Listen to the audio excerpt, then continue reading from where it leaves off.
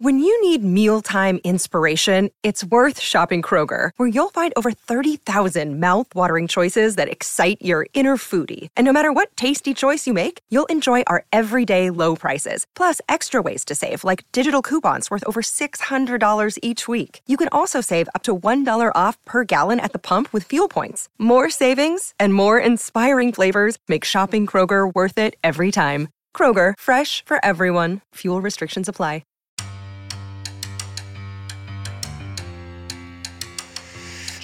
Welcome to the Tell It Avs It Is podcast, your home for everything Colorado Avalanche on the Hockey Podcast Network. The Colorado Avalanche have won the Stanley Cup.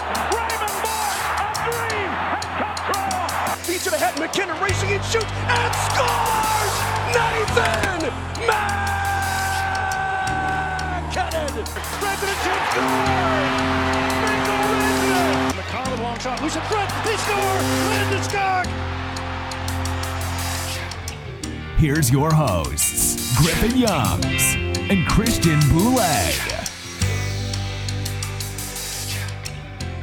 Hello, everybody. Welcome back to another edition of the Tell It Avs It Is podcast on the Hockey Podcast Network. I am your host, Griffin Youngs, joined by Christian Boulay, as always. Christian, I have one thing to say before we talk about anything else. The Avalanche are going to win Stanley Cup. I'm convinced. I'm sold. I've seen everything I need to see. We're winning. That's a bold take, man. And I'm here for it. I'm here for it. I want to agree with you, but it's a tough thing to predict now. But I love your take there. I love the confidence. I mean, I don't know what else I need to see other than playing Vegas 2 more times in February. I mean, the Avalanche win 4-3 in overtime against the Boston Bruins. They lose Nathan McKinnon in the first 3 minutes of the game. The whole emotional swing of that game, giving up 2 stupid goals, being down 2 goals to a legitimately good team in the Boston Bruins with under 10 minutes to go. And they come back and win still. I don't know what else to say about this team. I don't know how we lose. They definitely have not shown anything that would indicate they're going to lose anytime soon, which is kind of crazy to think about. Like, the fact that they haven't lost a home game since November 3rd is just mind-boggling. Like, I haven't seen them lose live in person in more than 2 months. That's fucking crazy to think about. And they haven't lost in regulation in all of 2022, and January is almost over. And it's not like these games have been easy. Like, they keep finding ways to win in different facets of their game. It can be offense one night. It can be the defense one night. It can be the goaltending one night. I agree with you. I don't know if a team can beat this team 4 times in a series. Yeah, that's what I'm saying. You say that we haven't lost in regulation. The one time we have lost, and that was the overtime loss to Nashville, was the worst call we've ever seen, a phantom too many men on the ice call. And like you said, none of these games have been easy. It's not like last year where we were just winning games 6-0 and never had to face any adversity. We've been down in almost all of these games at one point or another. We were just going through it earlier before we started recording. Every game up to the second Arizona game, we were trailing at one point. That was 7 in a row. And then you had the Minnesota game where you blew a lead early and then you get a goal late and you blow the lead again. You still find a way to win that game. You have the 2 Ducks games, or the Ducks and Kings game, where the team is exhausted and playing on just playing on fumes at that point, and coming out of that back-to-back road trip in California with 4 points. And the trap game against the Canadians, where we just stop showing up at a certain point, just turn it on and win that game too. And the Blackhawks game, which we'll talk about later, a 2-0 win, another shutout for your goaltending. And this game felt different from the get-go, especially after the McKinnon ordeal, which we will touch on. This felt like another playoff game. Oh, it really did. Like, it truly felt like a playoff game. I knew the Bruins were playing better, but that's the Bruins team that we've come to see over the past couple of years. You know what I mean? Like that they're back to being the Bruins. Like at the beginning of the year, they were not the Bruins, but they're back. And this Avs team went toe to toe with them. And made some stupid mistakes, got punished for the things that we said they were going to get punished for against Boston, and won anyway. Yeah. I don't know what to say about this team. This team is fucking amazing. They really are, man. And like I agree with you. I don't know if I have the confidence to say if they're going to win the Stanley Cup. I know that they're going to be right there. I don't know if there's a team that can beat this team 4 times in a series. I just don't. Yeah, I mean, the only mountain the Avalanche have yet to climb this season is Vegas and Dallas, I guess. But we're going to see them both in the span of 4 days in about a month from now in February. So we'll get our answers then. Like Vegas is the only thing I can see that can truly stop this team. Because you mentioned that the Bruins are back right now. The Bruins have been one of the best teams in January, much like the Avalanche. You know, where they are in the standings, which I think is like 13th in the league, does not properly reflect how good the Bruins have been lately. They're 7-2-1 in their last 10, including this game. And you still did it to them too.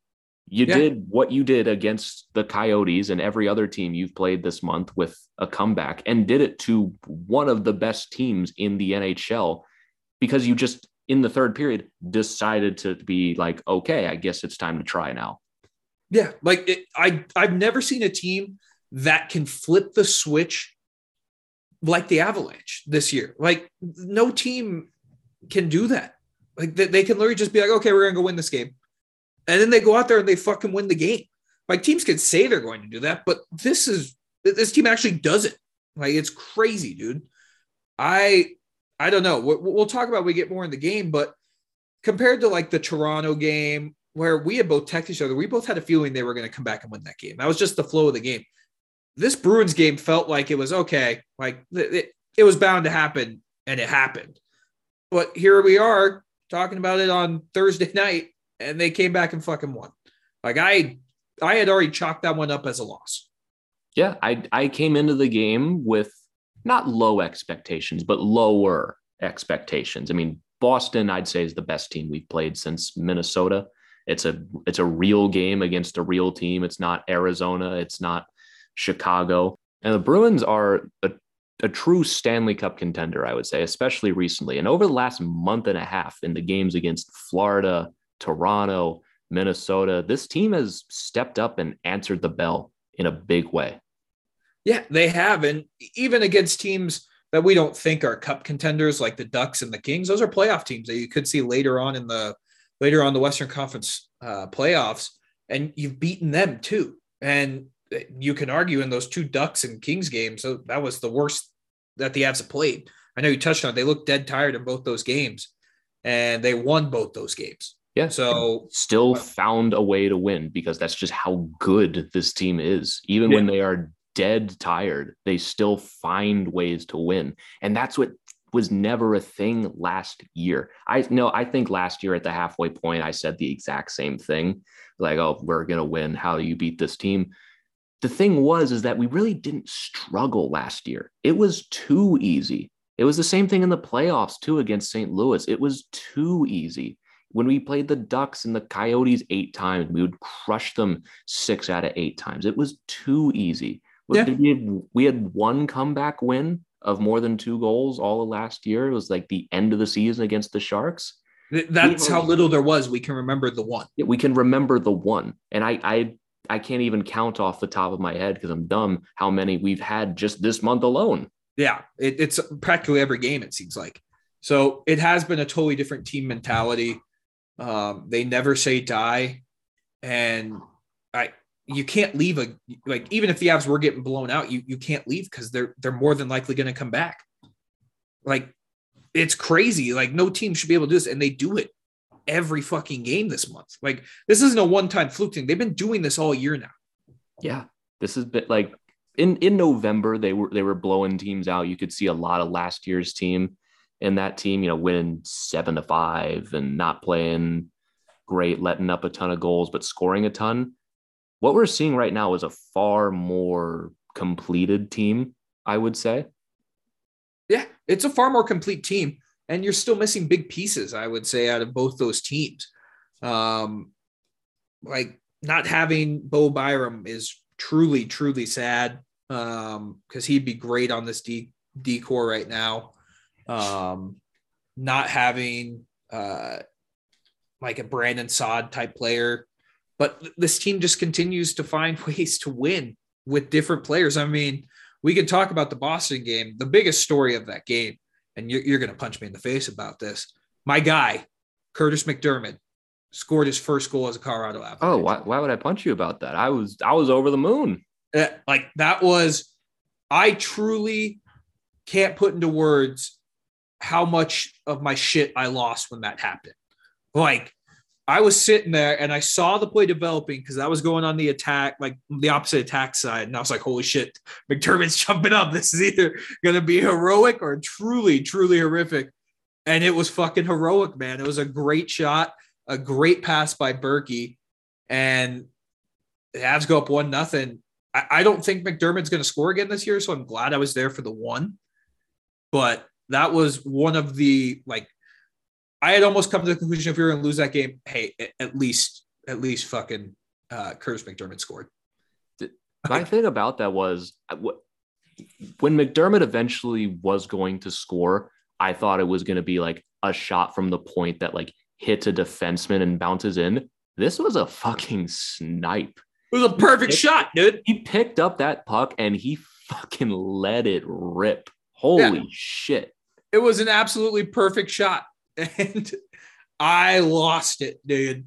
You would have acted like the Avs just won the fucking Stanley Cup with how my reaction was. I think I got more excited for that than when the Avs won the game. Like, I'm going to be honest. Because it was like understandable. Like, if you've been listening to the show the whole year, you know I've done the full 180 on Curtis McDermott. I fucking hated the guy. And now he's not terrible. Like, he's not like he's been okay. He has a role now. We know what he is. Whereas there's no delusions about what Curtis McDermott is. We all know. Bednar knows it. McDermott knows it. No one here is dumb. Yeah, we're not dumb. We know what it is. So I don't know, man. Like that was so fucking cool. I'm so happy for Curtis McDermott. And did you see that picture of Samuel Girard's face? Like, did you see what the app was on Instagram? Even Sammy G's face was like, "What the fuck? Like, this is crazy, bro." Like, oh, it was so cool, man. And I thought Val tipped it. I honestly thought Val tipped it in. I thought he did. I thought he did too. When they first showed the replay, you couldn't really see Val's stick. So I thought, oh no, we're gonna have this moment taken away from us, aren't we? No, it went clean through. It was just an absolute snipe from noted sniper Curtis McDermott. If he's shooting like that, it's not gonna be his last goal. No, it's not. And he was so great, dude. Because right before he scored, he takes that awful cross-checking penalty, and you're like, "All right, Curtis, that was a good minute and a half you played in the first period." It was on Marchand though, so was it that bad? Yeah, it wasn't bad, but it was just a bad penalty to take. And then he goes and scores, man. He goes and fucking scores. Like we'll talk about cross checks later. I'm sure, but holy shit, dude! I was so pumped for Curtis McDermott, man. That was so fucking cool. I'm still on the train that Curtis McDermott's scoring a goal in the playoffs. Oh Jesus, dude! I will lose it. It's gonna happen. Lose it. Like if the Avalanche are what I think they are and what they're going to be in the playoffs, they're gonna get at least one goal from McDermott. It's gonna happen. It's gonna be so fucking. It's gonna be one of those stories like let's face it, he's a plug. The plug you traded for, the guy everyone loves, that the fans like they sarcastically love. He's going to score a huge goal, and it's going to be one of the best moments of the entire run. You think it's going to be like a Dave Bolland type moment?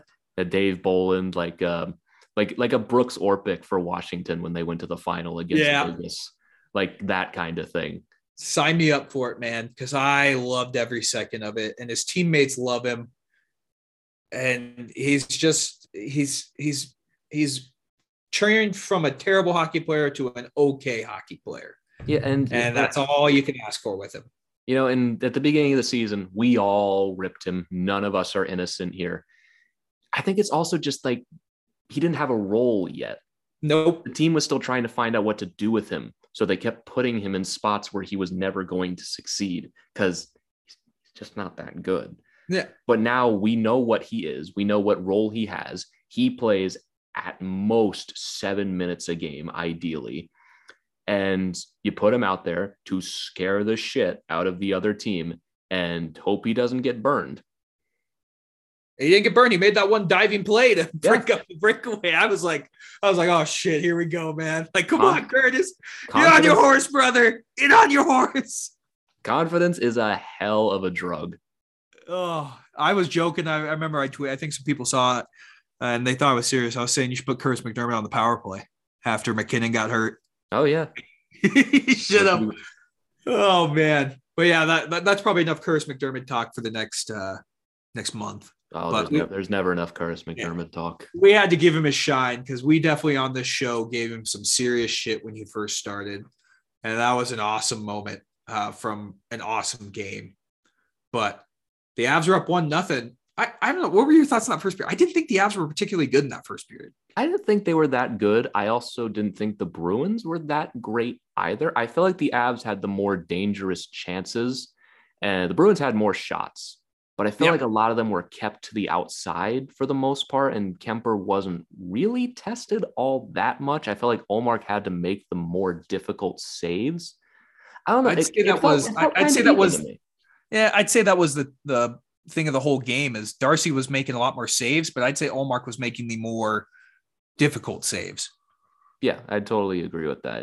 And I'd say the first was pretty even, but I mean, we've kind of danced around it a little bit. Do we want to talk about what set the tone for this game pretty much right as TNT switched over to the Avs game? Because if, like you, Christian, if you were at the game, TNT had to show the final 10 minutes of the Blackhawks and Red Wings game. The Blackhawks are up 8-5 at that point. They had just scored an empty netter. The game's over, but you don't understand. They have to show every last second, no matter how much this game is dragged out. It doesn't matter how much time you miss of a game that people actually want to watch. You got to watch the final 2 minutes, and you got to watch as they call timeout and every puck is frozen. But eventually they do switch over the game 2 minutes in. And then 30 seconds later, Nathan McKinnon is bleeding profusely all over the ice. Yeah. It was one of those things. And I want to preface this by when you're in the arena, you don't see a single replay of the hit because it was an injury. So they didn't want to show a replay of it. In the moment, it looked a lot worse than it turned out being. Don't get me wrong. There was a lot of blood, but a lot of that blood was done by McKinnon's stick.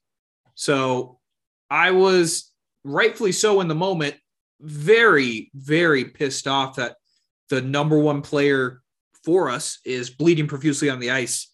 And it looked like he had been hit in the head. Again. It looked like that. Now, granted, after we saw the replays, you can see it was still I don't think it was the greatest hit. It was a questionable hit. I wouldn't call it clean, but I wouldn't call it dirty. I categorize it as you didn't really need to make this hit, but the result wasn't your fault. I agree. But in the moment, both of us, rightfully so, are very frustrated. And now that's been 24 hours after the fact, and you've had a little bit of time to get away from the game.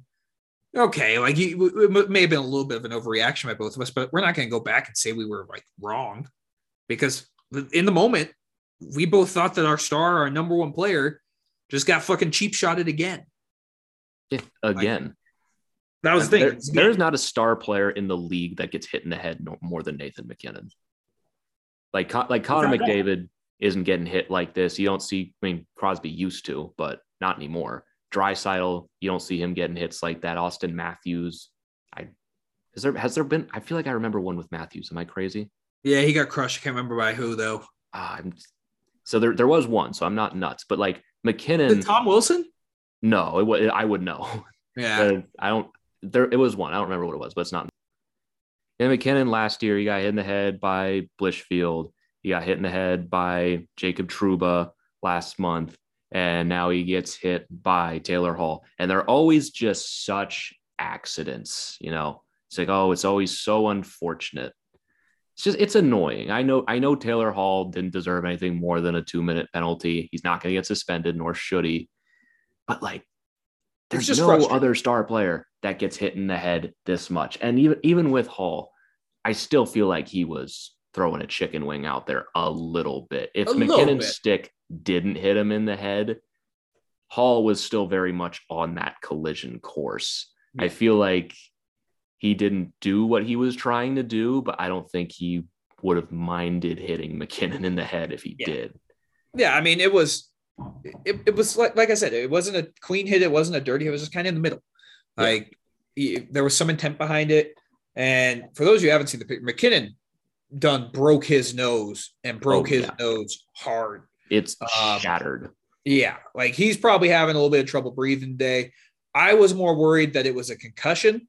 That's what I was worried about. But Emily Kaplan said her sources say it is just a broken nose, which if he's going to be out for 3 games, these are 3 games you really don't mind him being out for going in. I mean, Chicago's interesting, but Buffalo and Arizona at home, like if McKinnon wants to sit those ones out, that's totally.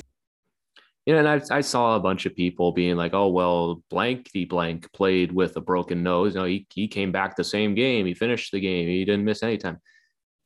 No broken nose is the same with really any other injury. I mean, when we say his nose was broken, it was irreparable. Yeah, at least in the picture that they showed. And when you break your nose, you can't breathe through your nose at that point. Like you don't realize how much you breathe through your nose until you can't anymore. Do it. And I think it's going to take at least a few days for him to get that corrected. He's going to miss tomorrow. We already know that. He's not playing tomorrow against Chicago. That's not a surprise. We'll see if he's back against Buffalo and Arizona, but like you said, it really doesn't matter all that much. It's not an excuse to lose to them. Like those are just not good teams, and you're playing them. Arizona's at home, isn't it? Yeah, both games are at home. Yeah, both games are at home. No excuse to lose those games regardless. I still think McKinnon's going to play in the All-Star game just because the All-Star game's not that big a deal. It's not like you need to go super hard anyway. It's not like an ankle injury where you can't skate. It's a broken nose. It's going to make it tough to breathe for a while, but he'll have about a week or so at that point to be better. And it's not like he needs to try in the All-Star game. No one cares. No, I don't know. But yeah, his nose was legit non-recognized. Like he had a pretty straight nose going into the night, and he left with a hockey player's nose. Yeah, he left with a hockey player. That's the kind of broken nose that's going to be there for the rest of your life. Yeah, unless he went and got surgery today, which I don't think he would. But yeah, I mean, it was rough, but yeah, I didn't like the Hall hit. Just because it was McKinnon. I think if the roles were reversed and that happened to Hall, Boston fans would be saying the same shit we're saying. Because it's called being a fan. It's being a fan. That's what happens. Like you get heated in the moment.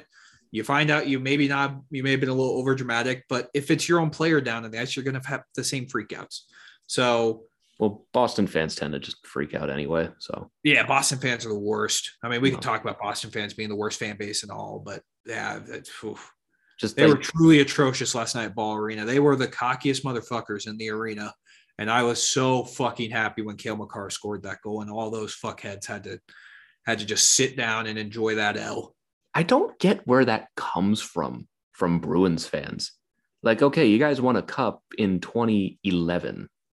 That's a while ago now. We're coming up on it is over a decade old at this point. The Bruins have not been that successful, not nearly enough to back up just how arrogant Bruins fans are in general, and just Boston sports fans as a whole. Like, sports are supposed to be fun, and I feel like Boston fans just make it their mission to make it as not fun for everybody else as possible. I agree with that. I mean, as a guy from Colorado, born and raised a Broncos lover, you're taught to hate the Patriots, and the Patriots did nothing but win for 20 years. So seeing them lose in Buffalo was truly great earlier this year. But yeah, Bruins fans, like they thought they took over Ball Arena. It turns out Avs fans didn't have much to cheer for in the first 2 periods of that game. And then once the game got a little competitive, those Boston fans got real quiet and the Avs fans took over. So yeah, Boston fans are the worst. I mean, we could go on a tangent about them forever, but Yeah, I mean, we went into the second period and the Avs were kind of like us. I feel like they were not over that hit on McKinnon. No, they were not. They whole second wanted period. blood. Yeah, that whole second period was let's get fucking Taylor Hall back. Landy went after him early in the second period, tried to get him to fight 2 or 3 times, and Hall skated away and didn't do it. And I kind of wish the Avs would have just let it go, but they did not at all. That whole second period was let's get Taylor Hall. Yeah, they totally got away from their game in the second period, which, I mean, depending on how you look at it, depending on how you want the Avs to play, it's like Landeskog said after the game. That's Nathan McKinnon. That's our all-star. And Landeskog said the hit, or lack thereof hit, wasn't really that bad after the game once he saw it. But it's the message that it sends. Like, you're not going to line up our star player and try to hit him, and you knocked him out of the game, regardless of whether you meant to or not. We're going to come after you. It's the message that it sends. Landeskog did it right. Erik Johnson did not. Yeah. And this comes after the fact. The Bruins tied the game at 1 on a 2-on-1 where the Avs finally got burned. Like they finally got burned on one of the 2-on-1s. Beat Erik Darcy Johnson's 7-hole. Yeah. It was 7-hole. Like it was right between his armpit. So it's 1-1, and then Berkey takes a questionable tripping call. Like they could have gone, but it was all good. And then what was it? Probably like 15, 20 seconds into that power play, Erik Johnson gets Taylor Hall pinned in the corner and levels minimum 4 cross checks to his back right in front of the official. Yeah, it was an even minute into the power play, and just 1, 2, 3, 4. And the thing was, the official let the first 2 go. Yeah, he let him go. It was the third one where he was like, you're not even trying to hide it at this point. You're just cross-checking this guy in the back. It was, look, EJ, we get what you're trying to do. And at even strength, I would be less upset. We are killing a penalty right now against a very good power play in the Boston Bruins. This is a legitimate team. So now you have just put us 5-on-3 for a full minute. And Taylor Hall is none the worse for wear. I mean, if you're going to do that, go for it. Break your stick over his back, man. Really, at that, if you're going to do it and you're going to take a penalty, he is fully committed to taking the penalty. Yeah. As much as he complained after they called it, he knew full well what he was doing. I'd be more concerned if he didn't. He knew what he was doing. If you're going to do it, like put your back into it, man. Yeah. Get all of it. Get it and call it even. But yeah, it was a true, like I was watching it live and I was like, wow, I can't believe they get him away with that many. And then finally it was like, all right, dude, that's like 6 of them. Like, yeah, he did. You have to call that. He did 4 straight times. They called him for the third one, and then he did 1 more. Yeah, like you have to. They had to call that. Like that was one of the few times I was like, wow, the refs actually let him get away with something there. Like you can't do that, man. And you give the Bruins a 5-on-3, and Darcy Kemper was great for the first 45 seconds of that 5-on-3, made some ridiculous saves. And then Charlie Coyle finally puts home a rebound. It's 2-1. And the Bruins are still on the power play. So your direct result, like at minimum, you're down by 1 if you don't take that penalty. Yeah. And the PK had been good 5-on-4. They were great 5-on-4 last night. Yeah. I don't remember too many chances for the Bruins, but 5-on-3, it's really hard to kill a 5-on-3 penalty. Yeah. Really, especially for a team like the Bruins that has all that talent. If you don't score on a 5-on-3, you deserve to lose the game. I forget which coach had that quote, but if you don't score on a 5-on-3, you deserve to lose. They were going to score on that 5-on-3 no matter what. And we didn't really talk about it with the first goal, but I did not like Erik Johnson on that first goal from Jake DeBrusk either.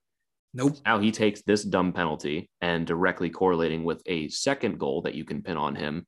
And then the third goal from Brad Marchand, which was just a super pretty shot, came like as Erik Johnson's penalty was expiring, like the second he stepped out of the box. It's a power play goal that's not going to go down as one. That's 3 goals you can pin on Erik Johnson in this game. Yeah. EJ did not, and EJ's been great all year. Like, he's been rock solid. This was his first truly bad game. I did not like his second period at all. And that's just not the Avalanche in general. If you want to relate back to the Avalanche, that period of like trying to get revenge for your star player getting hurt. I get it. I respect the hell out of it because you're trying to stand up for your teammate, but it totally threw off the Avs in that second period. Like that, there's a reason why they got outscored 3-0 in that second period. Yeah. It also didn't help that JT Compher missed a breakaway. They hit the post once at the end of the second period on a power play. It just felt like that entire game, the Avs just they weren't going to get the bounces tonight. They just weren't. Like I thought it was going to be like a 4-1 game, Bruins win, because the Bruins are really good defensively, and Ullmark played fantastic last night. Ullmark was really good, but it just felt that way. And then the third period, the Avs were kind of like, oh yeah, we're the fucking Colorado Avalanche playing on home ice. We got this. Yeah, like going into that third period, what did we really have to draw on? There was no McKinnon. This team was all out of sorts mentally. We're playing a really good team in the Bruins, and they have a hot goalie tonight. Yeah, I didn't think we were going to win this going into the third period. And then they just did it anyway. Even halfway through the third period, Ullmark was still making those crazy saves. Like Burakovsky had an outstanding game. That's and 2 out of the past 3 games. He's played great. And he's played great hockey. He's been flying, especially in that third period. I guess he got an assist on McDermott. Sorry to go off on that. Yeah. He did get the assist on the McDermott goal. So he got something out of this one, which is good. But he was flying in the third period. And Ullmark was just glove save every time. And eventually halfway through the period, I'm like, there just comes a certain point where you're not going to be able to do it every single night. And then 2 minutes later, Sam Girard just sneaks it through. It was a incredibly lucky goal. He gets it to skip off the ice, miss everyone, and go right through Ullmark. And then at that point, I was like, "There's a chance. There's a chance. They're either setting up to hurt me, or they're about to do this again, because they got 8 minutes and potentially an empty net opportunity to score again." Hey, everybody. Hope you've been enjoying this episode so far. Interrupting to bring you a word from our brand new sponsors at Manscaped. The ball has officially dropped, but that does not mean you have to drop the ball on your balls. It's time you bring sexy back in 2022 and step your game up with Manscaped's Performance Package 4.0.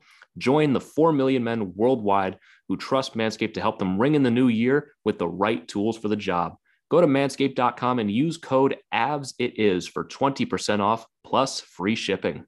Griffin, it's almost 2022. It's time to ramp up your exercise and grooming routine this year for maximum gains. And what better way to do that than with Manscaped's Performance Package 4.0, containing 6 essential tools for the ultimate below-the-waist grooming routine. Inside the Performance Package 4.0, you'll find the signature Lawnmower 4.0. This electric trimmer is designed to trim hair on loose skin and also comes equipped with advanced skin-safe technology to reduce cuts and nicks on your delicate nuts. We've all had our horror stories in the past, but Manscaped takes those possibilities away for you, so you've got nothing to worry about. And best of all, it also comes equipped with a 4000K LED spotlight that will shine a light to the promised land 2022 is going to be. And Griffin, it's also time to freshen up down there for the new year. The Crop Preserver is an anti-chafing ball deodorant and moisturizer. It's fantastic. And for on-the-go freshness after you leave the gym, you'll love the Crop Reviver Ball Toner Spray. Yeah, and Manscaped even threw in the Shed travel bag to keep all your goodies stored comfortably. And speaking of comfort, the Manscaped anti-chafing boxer briefs are also included and will bring your boys down south to the next level. And Griffin, we can't forget about this. Manscaped also wants to go beyond the groin this year with their new refined cologne, which offers a light yet masculine, pleasing fragrance. It is fantastic, guys. I love it. Yep. Manscaped, ever since they sent me this package, has changed the way I shave. And I'm not kidding at all when I said I thought I was happy with my old razor. The Performance Package 4.0 has just made me feel a lot better. So get 20% off plus free shipping with the code AVSITIS at manscaped.com. Again, that's 20% off plus free shipping at manscaped.com with code AVSITIS. Have no regrets this year with our friends at Manscaped. And guess what they fucking did? They scored again, man. That the rest of the period, I thought the Avs were okay. I thought the Bruins did a really good job after giving up that Girard goal of shutting down the Avs. I feel like I spent most of the time in the Avs zone. And then the empty net happens, and the Avs have just been terrific with the net empty this year. Terrific. Yeah. Like, I mean, can you name a time they failed? I mean, the Blues won, but even then they did score. It just got taken back. Yeah. And then you had the Dallas game where they scored. They didn't give up. They got one. Yeah. They were just down 3 at that point. So it didn't matter. So they've been great. Like, I think the only team that's been better than them empty net is Minnesota. Minnesota's been truly fantastic. Yeah, Minnesota is like a guarantee to score with the net empty. I mean, we saw it firsthand. I've seen it both times. They played the Caps and the Avs, and they scored with the net empty both times. Yeah, it's ridiculous. So the Avs have been fantastic. The net empty. It was just that pass by Kadri to set up Landeskog was the best play of the game. And quietly, Nazem Kadri had 3 points last night. Yeah. Like quietly. Just again. Yeah, again. So Landeskog ties the game at 3. And this is where we kind of had differing opinions. I didn't think we were going to win in OT. I didn't think so. I was like, there's just no way the Bruins blow this game just because the Bruins are such a good team. I was like, there's no way the Avs pull this off. Where you were in the opposite mindset. You saw once they hit 000, the Avs were winning that game. Yeah. Once Landeskog scored that goal, and by the way, the amount of noise that I made past midnight in my apartment, I'm so sorry to my neighbors for that, because I wasn't sure what to expect, because even with the net empty, the Bruins were still playing well. Just going back to that Landeskog goal, I wasn't sure that we were going to get this game tied. I wanted to believe it, but like the Bruins were still playing well, but the effort by Landeskog to keep that in, and I saw the play develop in slow motion. I saw Kadri get that. I saw Landeskog sneaking into that slot. I think that's the hardest I've celebrated a goal since the Rantanen goal against Vegas. OT. Like a regular season. I didn't expect it. I really didn't think we were going to get this game tied, even after the Girard goal. Yeah. And they did it anyway. I lost my shit for that goal. And at that point, like you were saying, I thought there's no way we're losing this now. The fact that we got this game tied against all odds, against a really good Bruins team with no McKinnon and all the emotion going against us, the fact that we came back and did it again, no shot we're losing in OT. And once again, Val sets the entire thing up for the second straight overtime. The guy's an animal. I can't believe he doesn't have 20 OT goals. I've never seen someone just better at pure 3-on-3 than Val Nichushkin. He's an animal. He's been doing the same thing now for over a year. Like, it's not like he's doing anything crazy. It's just, give me the puck at the red line. I will just speed past everyone and use my big ass body to keep them from getting it. And this one resulted in a penalty. And a power play in overtime, I feel like, is the equivalent of a 5-on-3. Like, if you don't score there, you don't deserve to win the game. Yeah, straight up. So it's 4-on-3, and the Avs had a ton of chances in that power play. Like, Landy could have had the game winner. He just missed the net. He went right through Ullmark. It would just miss the net.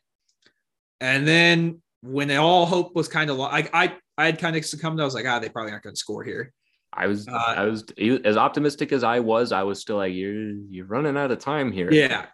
Like, I was like, okay, like, it's probably going to end in a shootout, and I can text Griffin just how great this game's going to end in a shootout. Oh, I would actually be mad. Like, another example of a game too good to end in a shootout. So now that great transition. So now that we've had the Minnesota game and the Boston game, which game was more fun to win? Probably. I mean, it was the Boston game, but I don't think that was the shootout's fault. Like, you can't play forever when it comes to the overtime. That's where we disagree with it. That's where we disagree. Saying. Like, I totally get your point, and I think your point is 100% valid, and I agree with you, but you can't play like 15 minutes of 3-on-3 overtime. I'm not saying you have to end the game. Minutes. I'm saying 10. Give it 5 more minutes. That's my compromise. 5 more minutes of 3-on-3. You're talking 70 minutes, man. That's a lot. I kind of. I don't know. I completely agree with you, but I do think that the game has to end, and that's just kind of the unfortunate thing. But the game for this Boston game, it ended with Cale fucking Makar with a beautiful wrist shot, a beautiful screen by Landeskog, And Cale Makar caps off a 31-minute game with the game-winning goal. I don't think he or Tays left the ice the entire third period. Cale Makar played 31-49. Devon Tays played 31-21. We should mention because Erik Johnson was stapled to the bench. He played 3 seconds in the third period. He played 3 seconds in the third period and did not touch the ice in overtime. But yeah, Cale Makar just rifles home the game-winning goal for this game, set up by Nazem Kadri and Gabe Landeskog, and just he sent the place into hysterics. Honestly, we've had a lot of good wins this season. I think this one is absolutely my favorite. I'd put it over the Leafs game too. I know that one was 4-1, but this one might also be because it's Boston, and I just hate Boston in general. Yeah. But just the emotion of that game, tying it the way we did, and just the emotion of the whole thing. It really did feel like winning a playoff game. I loved it. It was amazing. It was a fun game. It was a really fun game. The Maple Leafs one will just be one of my favorites because it's the most hilarious game. Yeah, it was funny. Sense. This one, like, it felt like I just got like a shot of adrenaline directly in my neck. This one was great. And we wanted to record last night, but it was 2 a.m. and I got home in the East Coast for Griffin, and we both had to be up early. So that's why this episode's coming out a day later. We both thought we had the energy to do it, but man, we both would have been regretting it this morning when we had to wake up for what we had to get done. So this game was fun. It was great. I hate Boston fans, so that was great. And the best part is we get to redo it with them in less than a month again in Boston this time. So, and hopefully McKinnon plays the full game. But I agree that that's definitely top 2 game for me this year. And it goes without, we kind of brushed over. The Avs won 17 straight home games. Yeah. Fourth most in NHL history. And longest in Avalanche history. They broke that a couple games ago. Yeah. I also found it poetic that they did it against Boston to pass Boston in that all-time chart as well. I mean, we have, like you said earlier, we have not lost a game at home since the back-to-back Columbus losses. That's crazy to think about. Like that, we're coming up on that being 3 months ago. Yeah. Like that. They have not lost a home game. I have not witnessed a loss for the Avalanche at home in forever. Like, this is crazy to think about. And it should continue all the way to the All-Star break. Like, you shouldn't lose to Buffalo or Arizona. You shouldn't. But you never know. It's the NHL. They have to play down to their opponent. It could happen. It should be to 19 by the time we get to the All-Star break. And then you come out with a chance to make it 20 against the defending champions, which that'll be fucking awesome.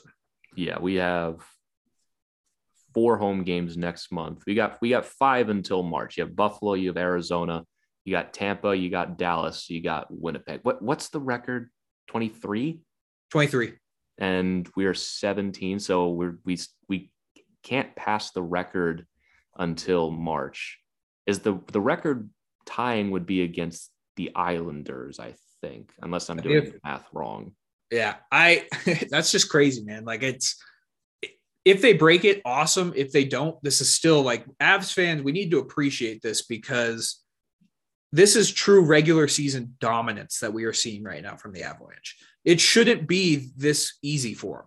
Like, the last team I can think about that did this, remember when the Blackhawks went on that crazy point streak to start the season a couple of years, like, it was probably 8-10 years ago now. Was that the year they won the cup?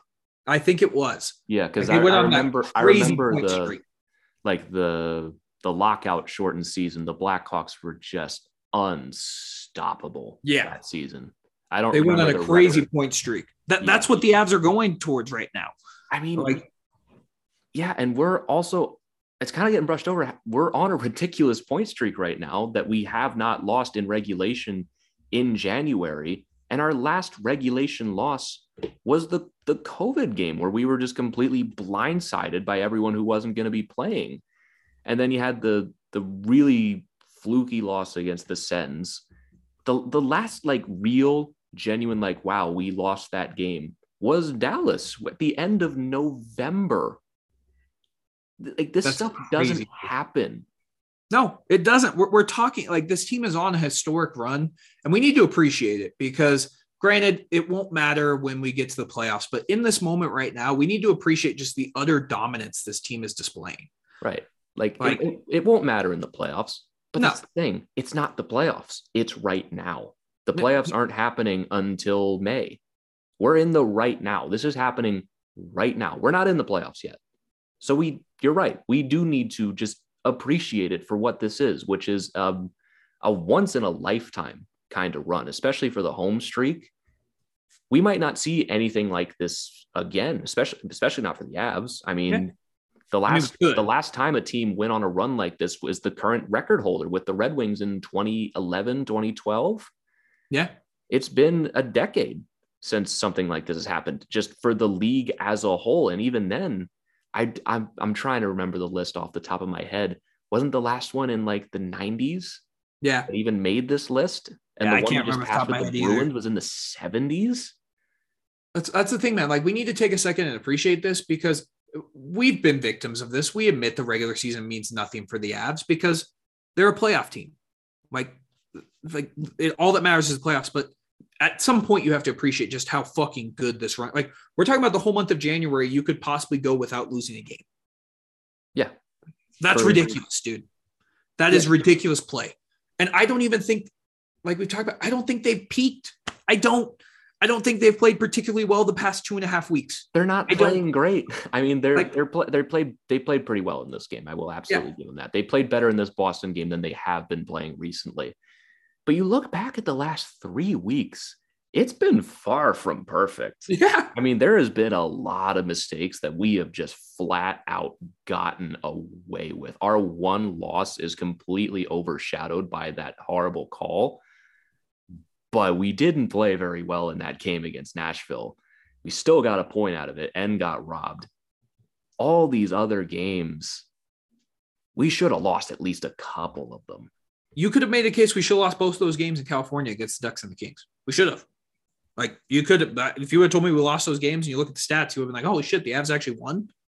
That's crazy. Yeah. And worse teams would lose that game. Yeah. And it's just been the complete opposite of what everyone said this team was going to be. Or what the narrative was 3 weeks ago, that the goaltending is going to be the Achilles heel. The goaltending has been the only reason why this point streaks continue. Like, Darcy Kemper made a couple big saves in that third period against the Bruins that kept this game close. And I just think this team's only going to get better. They really are. They're only going to get better. Yeah, I completely agree. I mean, we're just at the halfway point of the season now after this game, so we still got a ways to go before the playoffs, but it's hard not to love what you're seeing right now. This team just, it's different right now. It's not just a point streak. It's not just the home winning streak. It's how we're winning these games. If this was last year and you're winning all these games 6-0, that would be great. But like, how do you handle adversity? This team has faced some adversity this season. You know, even when they were losing, they had guys injured in and out of the lineup. And even before this point streak, when they turned it around, McKinnon was out for weeks at a time. Like, there was a curse to this team for a solid 3 months where they could not ice a healthy lineup, and they just kept overcoming it. That's why I opened the show with this team is going to win the Stanley Cup, because I believe it. This team is different right now. It feels different. This is not just running through every team, and the second we run into a team in the playoff that can give us some pushback, we lose. It feels different right now. I 100% believe in this team, because if I don't believe in this team, there's no team that I would ever believe in. Yeah. Like, they battle back. And I think that's great. Like, the last Avs team I can think that had to battle back from adversity was that team that took Nashville to 6. And that team was far worse. That team was not great. They were not great. They were McKinnon, Landeskog, and Rantanen, and their band of merry men. Yeah, and the band of merry men. This team is significant. I'd say this is like the most mentally tough team since that team, because that team, you forget that team battled. Like, they had to battle. Like, they came back in a lot of games. Yeah, they had a lot of overtime losses that season, and that series against Nashville, I think, just perfectly encapsulates that entire season. where you're playing a team that's just better than you, and you're still giving it just everything you have. And now I feel like you're getting both. You have all the talent, you have the maturity of McKinnon and Rantanen, he can still work on that a little bit in some of these games. Little less lazy would be nice sometimes, but you've seen Cale Makar grow up. You're seeing younger players like Gerard grow up. You're getting all the skill and all the hard work that's going into it too. Like, they had every excuse to lose this game again against Boston. Like, they had excuses to lose plenty of games so far this month. They could have packed it in, could have gotten the Gerard goal and be like, we made it close at the end. We gave up 2 dumb goals on the power play. That's our fault. We'll learn from it. And I don't think anyone really would be too bothered by it. No. It's the fact that they just keep pushing time and time again. And when the playoffs roll around, I can't understate just how valuable that experience is going to be, because there's going to be playoff games where you're down 3-1 and you need to get that big goal and get this game to overtime and have your goalie steal a game. We've done all of that and more this month. And I know I'm getting ahead of myself because there's nothing else to do. Like you said earlier, we're a playoff team, and not just that, we're the playoff team. Nothing matters until the playoffs, but we're doing a pretty damn good job at prepping for them. Yeah, I'd agree. Like, I'm really excited for this team, man. And it's going to be fun. I completely agree with you. I do think that they are one of 4 teams I could see winning the Stanley Cup this year. And I just pray to God we're that one of the 4. But we're extremely biased. I do think we have the best talent of any team right now. I don't even think that's biased. I think that's just true. I feel like every other team would say that. I mean, we have oodles of star power and some fantastic depth. And I mean, people are reaching for anything to knock us on. So they went for goaltending for a while. And now that's gotten a lot better as well. I mean, maybe the first goal Kemper gave up against the Bruins, not great, but I still blame a 2-on-1 more than having that shot go through his arms. Still played great in this game, has played great in his last several games. You look at the West, like, people point to the second round for the Avalanche. You go under the comments of anytime the NHL posts something about the Avs, you're like, just wait until the second round. Again, that curse doesn't exist. Made up narrative. I've been through second round curses. This is not one of them. Yeah. Hey everybody, hope you've been enjoying this episode so far. Interrupting to bring you a word from our sponsors at DraftKings Sportsbook. 4 teams remain in the NFL playoffs, and that means only 4 teams left for you to bet on at DraftKings Sportsbook, an official sports betting partner of the NFL. Counting down to Super Bowl 56, new customers can get 56-1 odds on any team. Bet just $5 and get $280 in free bets if the team of your choice wins. That's right. Pick any of the 4 teams left, bet $5, and you can get 56-1 odds. And if you're not a new customer, don't worry. You could experience the conference championships with same game parlays. Combine multiple bets from the same game for a bigger payout. The more legs you add, the more money you can win. DraftKings is safe, secure, and reliable. Best of all, you can deposit and withdraw your cash whenever you want. So what are you waiting for? Download the DraftKings Sportsbook app now. Use promo code THPN and get 56-1 odds on any NFL team. Bet just $5 and win $280 in free bets if your team wins. That's promo code THPN for 56-1 odds at DraftKings Sportsbook, an official sports betting partner of the NFL. Must be 21 or older, New Jersey, Indiana, or Pennsylvania only. New customers only. Minimum $5 deposit and $1 wager required, 1 per customer. Restrictions apply. See DraftKings.com/sportsbook for details. Gambling problem? Call 1-800-GAMBLER. Now, back to the episode. We've had 1 bad loss in the second round, and that was to a team that was just as good as we were. Yep. I don't look at this as a curse or this team can't get out of the second round. It bothers me. And I'm getting off topic, I know, and I'm going to get back on topic, I promise. But you look at the second round losses. You were a second wild card playing San Jose. You push that series to 7. You lose your star player in the middle of the game, and you don't have Landeskog. You only lose that game by 1. And then in the bubble, like just freak scenario after freak scenario, you still push that series 7, and it goes Now, to. You got to mention that, man. In that bubble, you lose your starter in Grubauer, Right. your backup in Francois. You're on your third string goalie, Michael Hutchinson. Michael Hutchinson, who I don't think's played an NHL game in the past like 2 years. He probably has, but I don't Played in remember. Toronto a little bit. Yeah. But You get him to a game 7 and you have the lead with 3 minutes left. yeah, Like you had the lead. They were this close to the Western Conference Finals. And then, like you said, last year, that was the bad one. Last year, if you want to give the Avs any shit, it was last year. right. So that's not enough to constitute this team can't get out of the second round. Because let's also look at it this way. Last year, the second round would have been the Western Conference Final. There was no team in it's weird last year, but so if you take every team that would have been in the West and put it in the normal format, Avs and Vegas still would have been the Western Conference Final. It wouldn't have even been close. No. I mean, we crushed the Blues. Minnesota gave Vegas a push, but I don't think there was really much doubt that Vegas was going to win that series. Well, yeah, we would have faced Minnesota in the second round. Yeah, but that's what I mean. They wouldn't have beaten us either. They weren't good enough at that point to do that yet.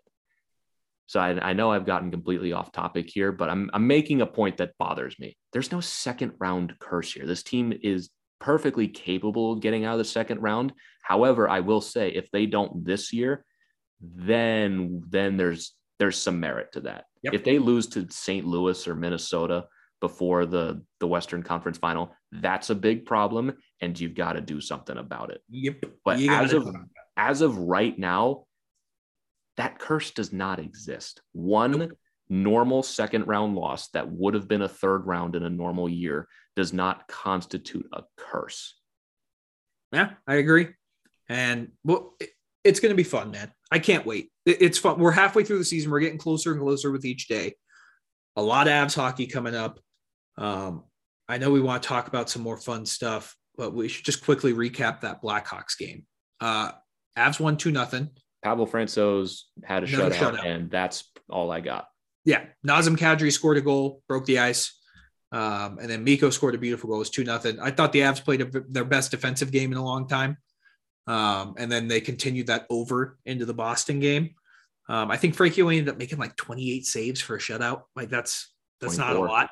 It was 24. Mm-hmm. That's enough. That's even worse. Like that's bad. That's pretty damn good defensive effort. So yeah, the Avs beat the Blackhawks 2-0. Like that game was weird because it was close, but I feel like the Avs were winning dominating the whole time.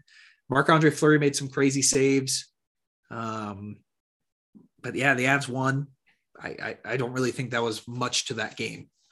But, yeah, honestly, I really don't remember a ton about this game. I mean, it was on Monday at this point. We're recording this on Thursday night now, and we just had that crazy game against Boston. Yeah. But Pavel Francouz has just been a madman these last couple of games. He was back for 3 games, had some sub 900 save percentages, and you got everyone in the media freaking out like, oh, the Avalanche, they need goaltending. Frankie hasn't been good enough yet. And now he is skyrocketed up to a 932 on the season because his last 3 games have been 100, 100, and 926. Yeah. Pretty good. Pretty good, I would think. Most of the time, I would say, that's pretty decent. That'll win you some games when your goalie literally allows nothing. And I don't think it's a bad thing. It could be as we get close. It's going to be interesting to see what happens when we get closer to the playoffs. I'm talking about playoffs because right now I think Bednar is just going to keep switching, rotating days. I think Frankie's going to get the start tomorrow. There's no reason not to do it. But when you get close to the playoffs, I'd like to get whoever is going to be the number 1 goalie, their rhythm. I'd like to see them play, but that's a problem for future us. Yeah. Right now it's okay to keep mixing them up. Yeah. I mean, with another half of the season to go, we'll know who the number 1 is by the end of the season. It's still Kemper's job to lose. And even then, it's not a bad thing to have 2 goalies that you can play in the playoffs. If Kemper has a bad game, you throw Frankie in there. And if Frankie has a bad game, you throw Kemper back in there. Like, it's not a bad thing to have options in net. Nope, it's not. So it's interesting to see. Frankie, it's a great redemption story. I'm so happy for the guy. He's worked his ass off. It's good to see him finally get the rewards of all of his hard work. But yeah, I mean, 2-0. Avs complete another winning week. Well, not winning week yet, but 2 games. And then now we can, Griffin, I'm going to warn you. I'm going to go off on a tangent here. Yeah, you've been prepping for this one for a couple I've been prepping for this for a while. I'll give you the floor. Yeah, give me the floor here. Okay. There's been some news on Twitter as we get closer to the trade deadline of players available and if the Avs are going to go for them. And one of the names that you sent me was Jacob Chychrun from the Arizona Coyotes was potentially what was the way? How did Friedman word it? I don't have it in front of me, but Friedman said, I suspect the Avalanche are in stealth mode, which is a bunch of word salad nonsense, which essentially means he thinks the Avalanche could be in on Chychrun, but he doesn't have a source to prove it. He just thinks it makes sense. Yeah. So they've been talking about that. And Jacob Chychrun is a good player. I want to preface it. Jacob Chychrun is a good defenseman. He was 10th in the Norris last year. He had a career year. But then we tweeted on the Tell It Avs podcast Twitter page saying, no, we don't want to trade Samuel Girard for Jacob Chychrun. Yeah. So for further context, Jay Fresh NHL, or is it Jay Fresh Hockey? I don't remember. But anyway, Jay Fresh tweeted, let's get the Sam Girard for Jacob Chychrun trade going right now. And we responded on the Twitter account, or we could just not do that. Yeah. So, and we had some people saying, why? Sammy G is so bad and Jacob Chychrun's so much better. Okay. Me and Griffin, we took that a little to the heart. Samuel Girard is quietly having not career year, but he's playing some fucking good hockey. His stats are indicative of how good he's been playing. And you got to remember his deep pair partners who he's been playing with. He's played 2 games with Bo Byram, a majority of the season with Jack Johnson, and some points with Curtis McDermott. And he's still finding a way to shine. Jacob Chychrun is minus 31 this year. Granted, the Coyotes are terrible. They're terrible. Don't get me wrong. Samuel Girard this year is now a +2. He hasn't been fantastic, but he's better in that aspect. Any analytic you look at, whether it's Corsi, shots created against, all that fun stuff, Samuel Girard is beating him significantly. In every category. Every category, offensively, defensively. And that's the thing people want to harp on Sammy G for is defensively, he's not good. He's not big enough. He gets dominated. I got a newsflash for you guys. Everyone in the Avs versus Vegas series got dominated. The Avs just got their asses kicked in that series. Samuel Girard got exposed. Everyone got exposed. And it's just, I'm so sick and tired of the narrative that Sammy G is not a good defenseman. He is a wonderful defenseman. And he is great defensively and offensively. He is playing fantastic. I just don't get why his name keeps getting brought up in trade rumors when the only players that you trade Samuel Girard for are Connor McDavid, Leon Draisaitl, Jack Eichel, and superstars. You're not trading them for Jacob Chychrun, who's maybe a top 10 defenseman. Maybe. Not this season. Not this season. My thing about that, when we were talking about it earlier, is that Jacob Chychrun is not having a good season this year. And I think some of the prices that have been out there for Chychrun are a little ridiculous. I don't understand why Arizona is trading him right now since he still has 3 years left on his deal. Because I also think his value should not be this high. I think they could get more if they wait for him to get better, but he's been brutal this season. I mean, you were talking about comparing them analytically. Girard, I can't understate this. He's crushing him analytically. Yeah. Sammy G's having a good year, man. Yeah, Sammy G's having a really good year, and Chychrun is not, at all. I get he's on the Coyotes, but I feel there's also something to, your best players not having a great season, and now your team isn't that great either. I know the Coyotes are going to be terrible anyway, but Chychrun, I feel it's just kind of being ignored that he's been battered for most of the season and hurt. And when he's been playing, he hasn't been good. He hasn't been good. And I'm not trading Samuel Girard for him, especially not mid-season. We're talking off-season. I'll have a conversation about it. I wouldn't do it, but I'd entertain the idea. Mid-season, the best team in the NHL is not doing serious roster surgery and adding Chychrun and replacing Girard and fucking up team chemistry. No one's going to do that. It doesn't make sense. And I also saw some of the the packages out there that people want to get, like, oh, well, to make the money work, you do a 3-way trade, and the Avalanche throw Newhook in there. Yeah, you throw Newhook in there, and he goes to Arizona, and I forget who it was, like someone else gets Girard or something, and we get Chychrun. Okay, so let me get this straight. We are trading our second pair defenseman and our currently third line center for a second pair defenseman. Yeah, it makes no sense, man. I mean, even if you think Chychrun is better than Girard, which, I'm sure there are some models out there that would show that, how much better is he? Not enough, I would think, to mess with team chemistry and also give up the better contract in the deal. Yeah. Like it people just need to get over, like, they're not going to trade Girard I don't think they trade him unless they lose in the second round this year. That's my thing. That's what I was referring to earlier with changes if you lose in the second round. Girard, I think, is at the top of that list. Yeah. If you lose in the second round, I think you do have to explore trading Girard and maybe getting an upgrade somewhere else. But that's a conversation for a hypothetical universe where, and again, you said it earlier, everyone was bad against Vegas, but Sam Girard was specifically picked on because he's small. Nobody was good in that series. Sam Girard was not especially bad. Cale Makar was not that great in that series. Our star players, Landeskog, Rantanen, McKinnon, outside of a handful of games, were not great. Burakovsky was not great. Kadri wasn't even there. But Sam Girard is the guy that gets picked on. He gets the blame. Yeah, he gets the blame. We got to trade him. He's too small. It doesn't work. It's confirmation bias. Yeah. And I'm looking at stats too. He has 20. Oh God, now I can't read. This is really terrifying here. He's on pace for, he had 32 points last year. This year he's at 24 already.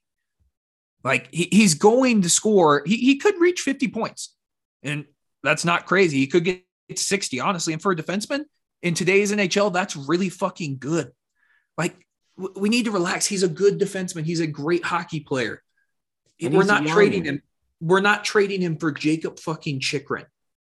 Like, sorry, we're not trading him for Jacob Chychrun. Yeah, and I mean, some of the packages that have been rumored for Chychrun, like the early one was like, oh, well, if the Panthers are trading for Chychrun, the package would have to be, and this is from Jeff Merrick, by the way. This isn't like some schmuck on Twitter. Jeff Merrick was saying Spencer Knight, Anton Lundell, and a first-round pick. What? If that's what the Coyotes are getting offered, I see how they're entertaining that trade idea. Because you take that trade immediately if you're Arizona. Yeah. Like, that is a beautiful trade. That would be like, if that's truly the case, I don't know why they haven't accepted it already. Right. Like, if they're offering that, you give that up right now. Yeah, straight up. And Chychrun is going to be traded sooner than later. It's the report is they have one legitimate offer on the table right now that they're considering, but they're waiting for others because it's not the deadline for like another month and a half. There's no rush.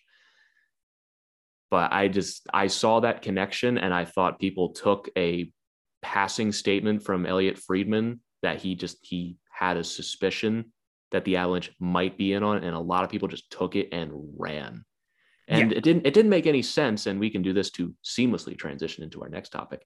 It didn't make any sense considering who we were connected to in that same article, and that's Claude Giroux. Because the Flyers have lost, 12 in a row now? I think it's 13. 12, 13 in a row I should say they've been on a 10-game losing streak for the second time this season now. They're done. They're out. Claude Giroux's on the final year of his contract in Philadelphia. And the rumor is that the Avalanche are in on him, and it makes sense. There's a fit there, and it all depends on if Giroux wants to get traded out of Philadelphia. That's really what it depends on. I think the Claude Giroux one, that one makes more sense in my opinion. That makes a ton of sense. Chychrun does not make sense. Yeah. The Giroux one, if the Avs could find a way to get Giroux, it means you'd probably have to move on from a Tyson Jost or a JT Compher. But if you're telling me I get Claude Giroux out of that, I don't hate that trade. Like, what was the hypothetical you put together? The hypothetical I put together was, I believe it was JT Compher, and this is not my proposed deal. This was just a placeholder to see if the money worked. I had Compher, Kaut, and next year's first for Giroux, and also at Giroux half retained. I'm sure I can quickly like throw that together again. Yeah. But the money did in fact work. Once you trade out money in Compher and you get the Flyers to retain half, which they're going to do if they trade him so they can get a better deal, because Giroux's cap hit it's pretty monstrous. It's pricey. It's over $8 million. So you do that, you make the whole thing work. And if I can just very quickly throw this together again, Compher, Giroux, next year's first. I mean, it's not going to be this simple, but again, placeholder, just trying to see if it works. You do that. It works. Like that's a good trade. And Claude Giroux makes sense for this team. He does. Now, I don't know if the Avs are going to overpay. I mean, it sounds like there's a lot of teams that are going to want Claude Giroux. And who wouldn't?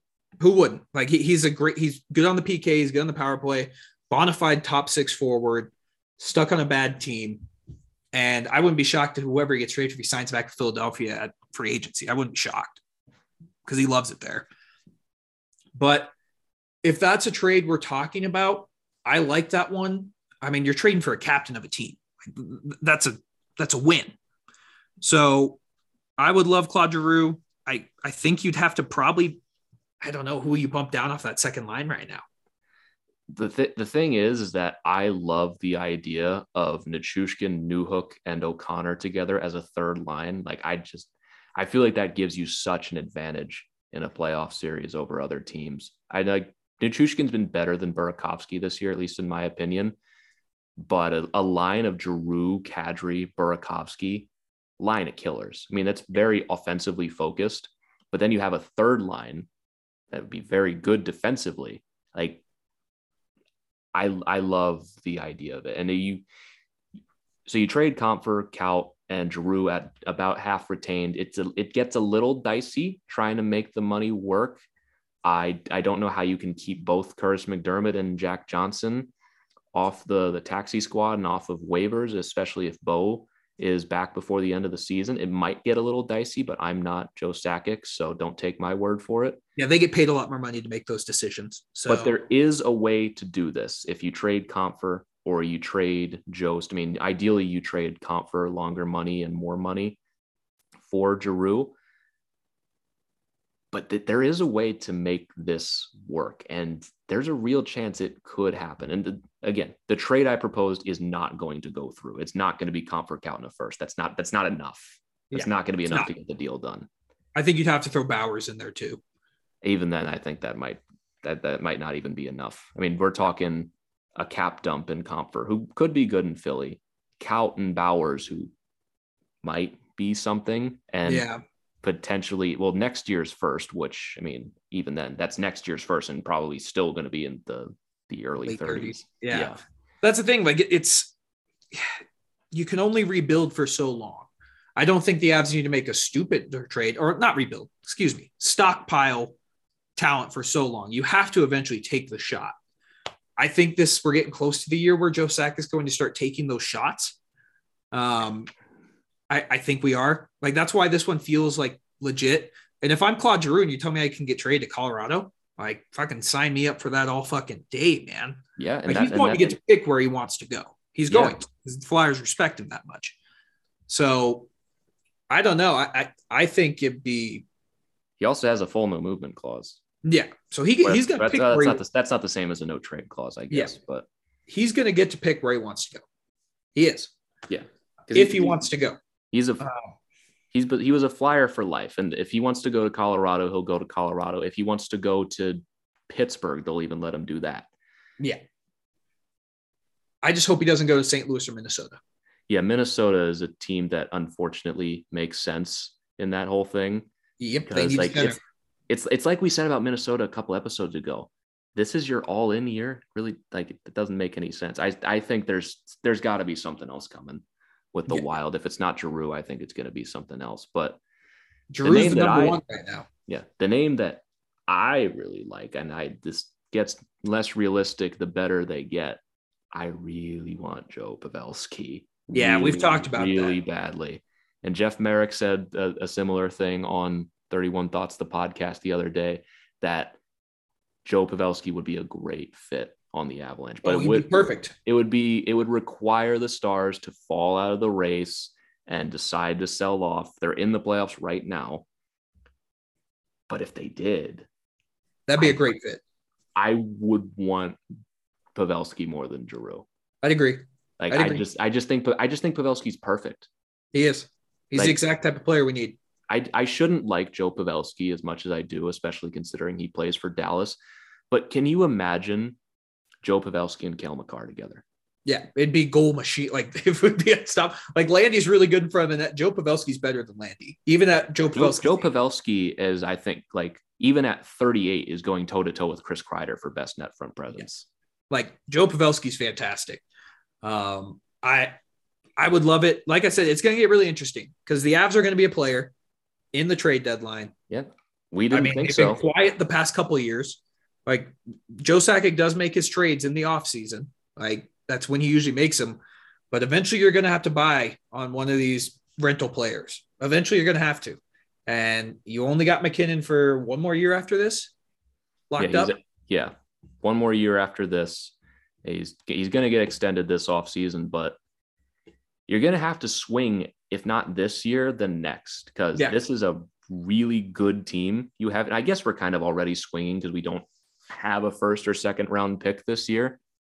But I mean, that was just to get a goalie, and that was the Devon Toews trade last year. And both those trades have worked out fantastically for this team. So I trust Joe Sakic with whatever he's doing.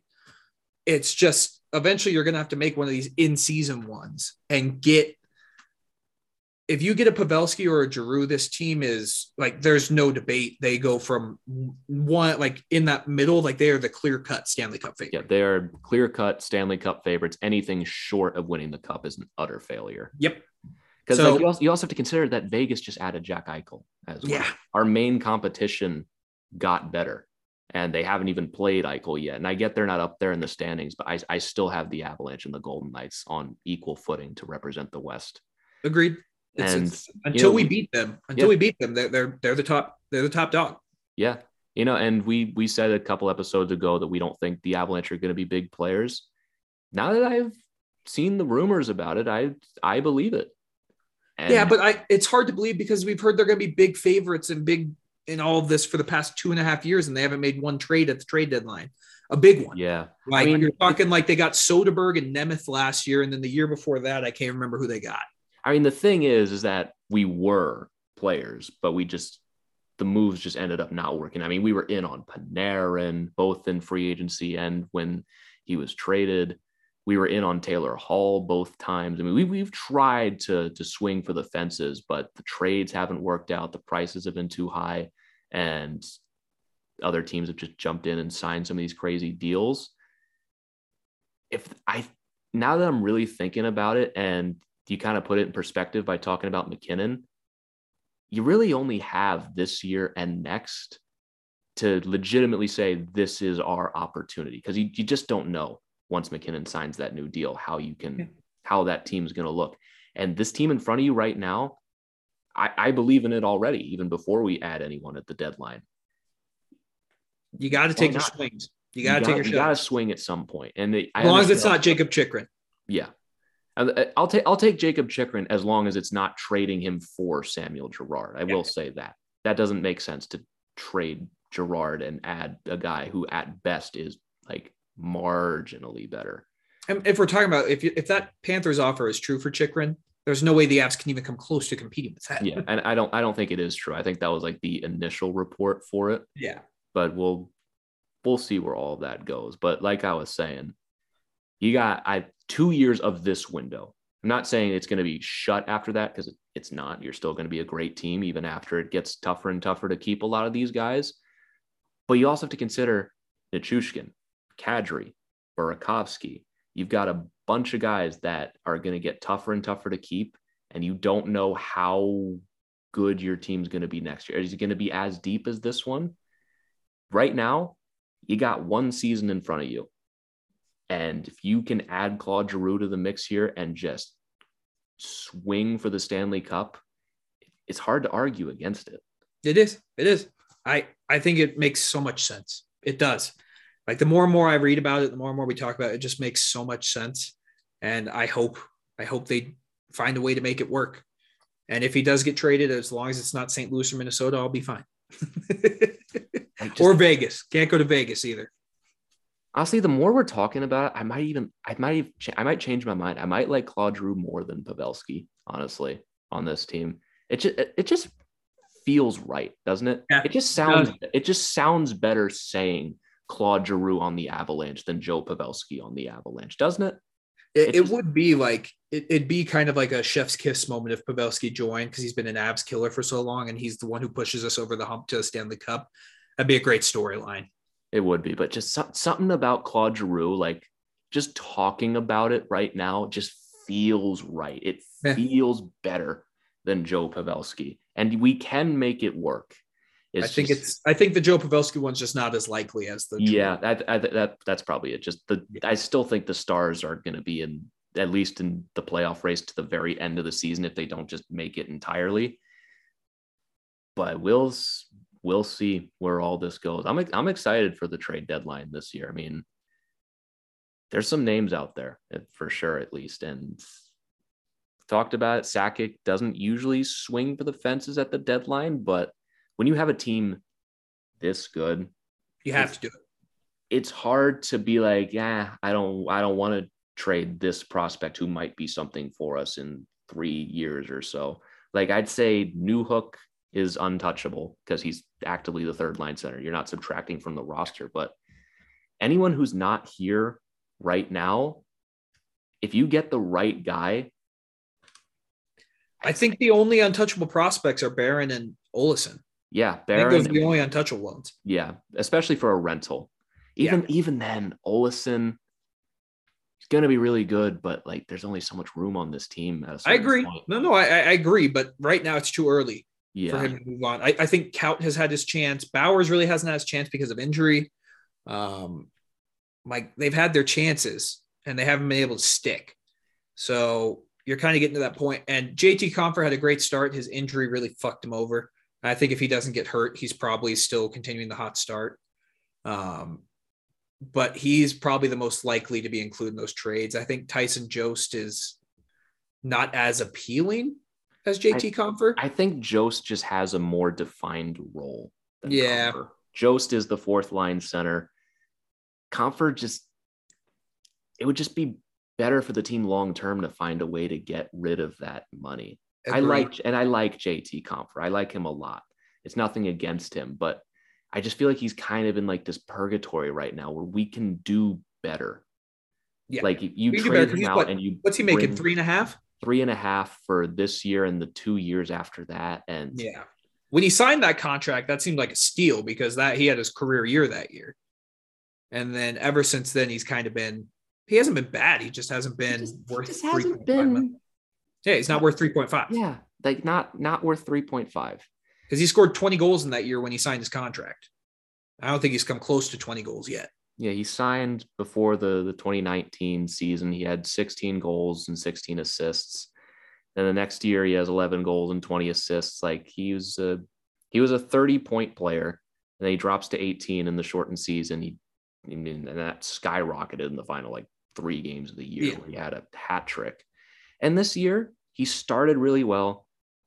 And just ever since he came back, he just hasn't been the same. And I don't want to trade someone mid-season. I feel like you can do better. Actually, I'm wrong about conference this year and next, not 3 years. But regardless, he's also 26. He's not young anymore. This is what JT Compher is. And it's not bad. It's just not bad. If you're telling me I can get Claude Giroux, sign me up. Right. Sign me up. So yeah, I'm really excited to see what the Avs do. I'm really excited. So I know this episode's gone for we're going on probably an hour and a half now. So we probably should wrap. Yeah. We probably should wrap. There's just been so much news. We haven't even gotten a chance to talk about the Evander Kane story in Edmonton. We'll save that for Sunday because I know Griffin has some thoughts on that. Yeah, we'll save stuff. I'm relieved the Avalanche didn't sign him, if nothing else. I mean, the Oilers, they are just a cesspool, but you could see the moment he was out of San Jose, that was the only fit. Yep. It's not like it can get any worse in Edmonton. Yeah. It's not like it can. So They all we'll hate save each other that. anyway.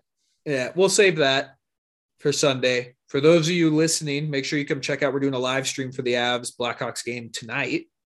When you're listening to this, make sure you come hang out with us. We have a good time watching those games, and should be a good one. Even without Nathan MacKinnon, I still think it's gonna be a fun game. Yeah, it levels the playing field, maybe, if nothing else. Yeah, it makes it even. But yeah, we'll be doing our live stream tomorrow for the Blackhawks game. Be sure to join us. It'll be a ton of fun, and that's going to do it for us on this edition of the Tell It Avs It Is podcast. Thank you so much, as always, for joining. You want to follow us on Twitter, you can follow me at GYoungsNHL. You can follow Christian at Christian_Belay. And you can follow the show at Tell It Avs It Is. We'll be doing some more giveaways here in the coming days. But for now, that's it for us. Thank you so much once again for tuning in. And we will catch you all next time. Enjoy the rest of your week.